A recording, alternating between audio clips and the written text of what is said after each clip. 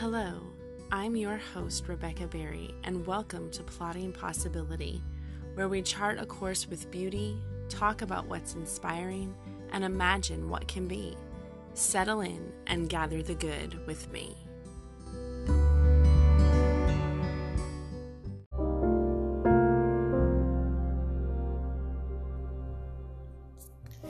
The people walking in darkness have seen a great light. On those living in the land of deep darkness, a light has dawned. Isaiah 9:2.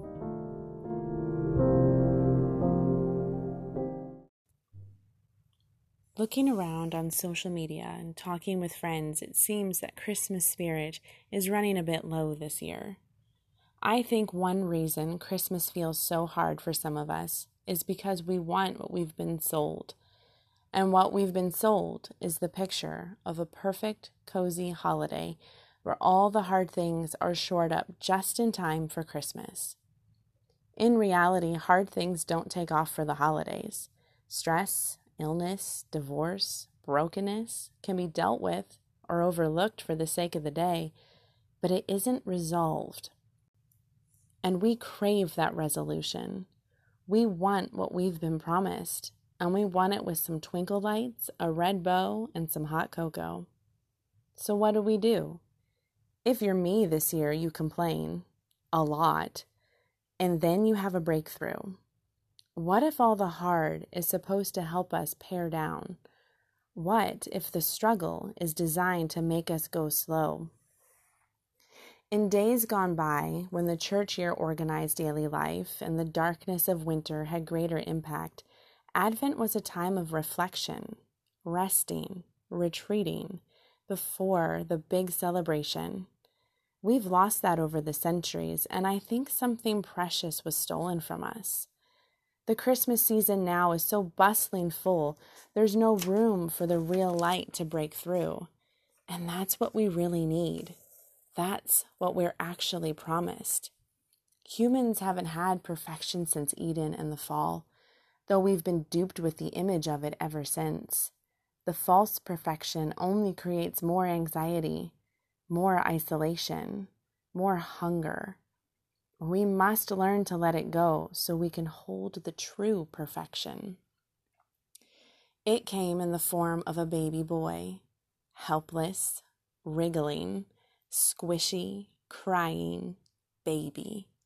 The fullness of God, salvation, and the longed-for perfection emerged from a woman's womb into a dark stable on a starlit night. It's a far cry from a Hallmark movie.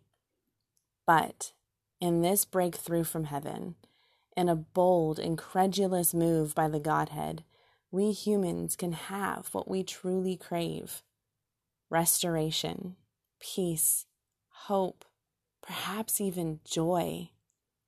Oh, the hard stuff doesn't go away. The hard came for Jesus and sent his family fleeing to Egypt. The hard found him 30 years later and nailed him to a tree. Yet in his suffering, he bought our freedom. And in our suffering, we learn to love and trust and live like he did. It isn't easy. We don't have script writers, directors, editors, and makeup artists working out all the flaws. Instead, we have the author and perfecter of our faith. Indeed, we have the Word made flesh. In him was the life, and that life was the light of all mankind. The light shines in the darkness, and the darkness has not overcome it. John 1:4-5.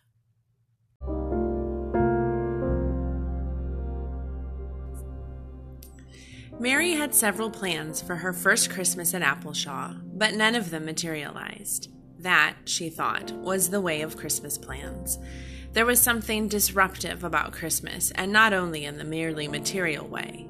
The original Christmas had proved exceedingly disruptive to the entire world, and the tremors of the original event vibrated through every life year by year. The Scent of Water by Elizabeth Goudge.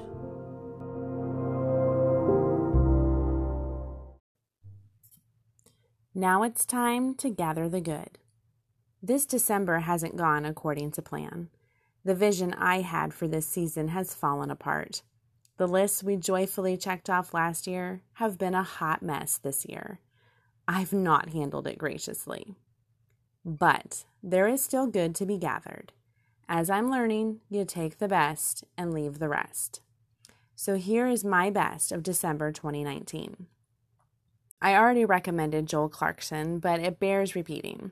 We also love For King and Country's Christmas album. It's been a favorite for a few years, but we were blown away by their performance on CMA Country Christmas. I hear that's airing again on Christmas Eve, so if you missed it, you might want to watch it, or, you could always YouTube it. It's well worth watching. I also recommend Wren Collective's Campfire Christmas. It's a really great album. It's really fun. There's some really poignant songs. Definitely check it out. Also, for your listening enjoyment, I recommend the podcast Speaking with Joy.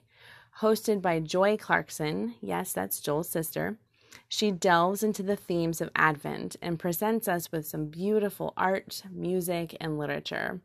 I know it's late in the season, but turn it on while you drive or wrap gifts, and you won't regret it. I absolutely love this podcast. I've learned so much. And last, I'm ending with some clips of my kids. My 7-year-old has learned to play a little bit of the piano this December. He also wanted to recite his memory verse. And my almost 4-year-old, of course, couldn't be left out, so she sings her little remix of Jingle Bells. So, from my family to yours, have a happy, imperfect, joyous Christmas. Happy holidays.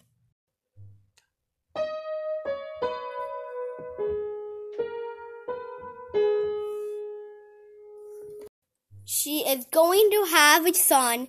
You must give him the name Jesus. That's because he will save his people from his sins. Matthew 1:21.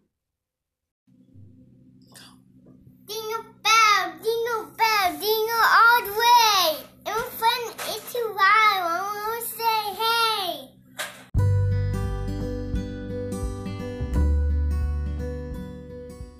Thank you for joining me today. I hope you'll join me next time as we continue plotting a course glittering with possibility. Bye-bye.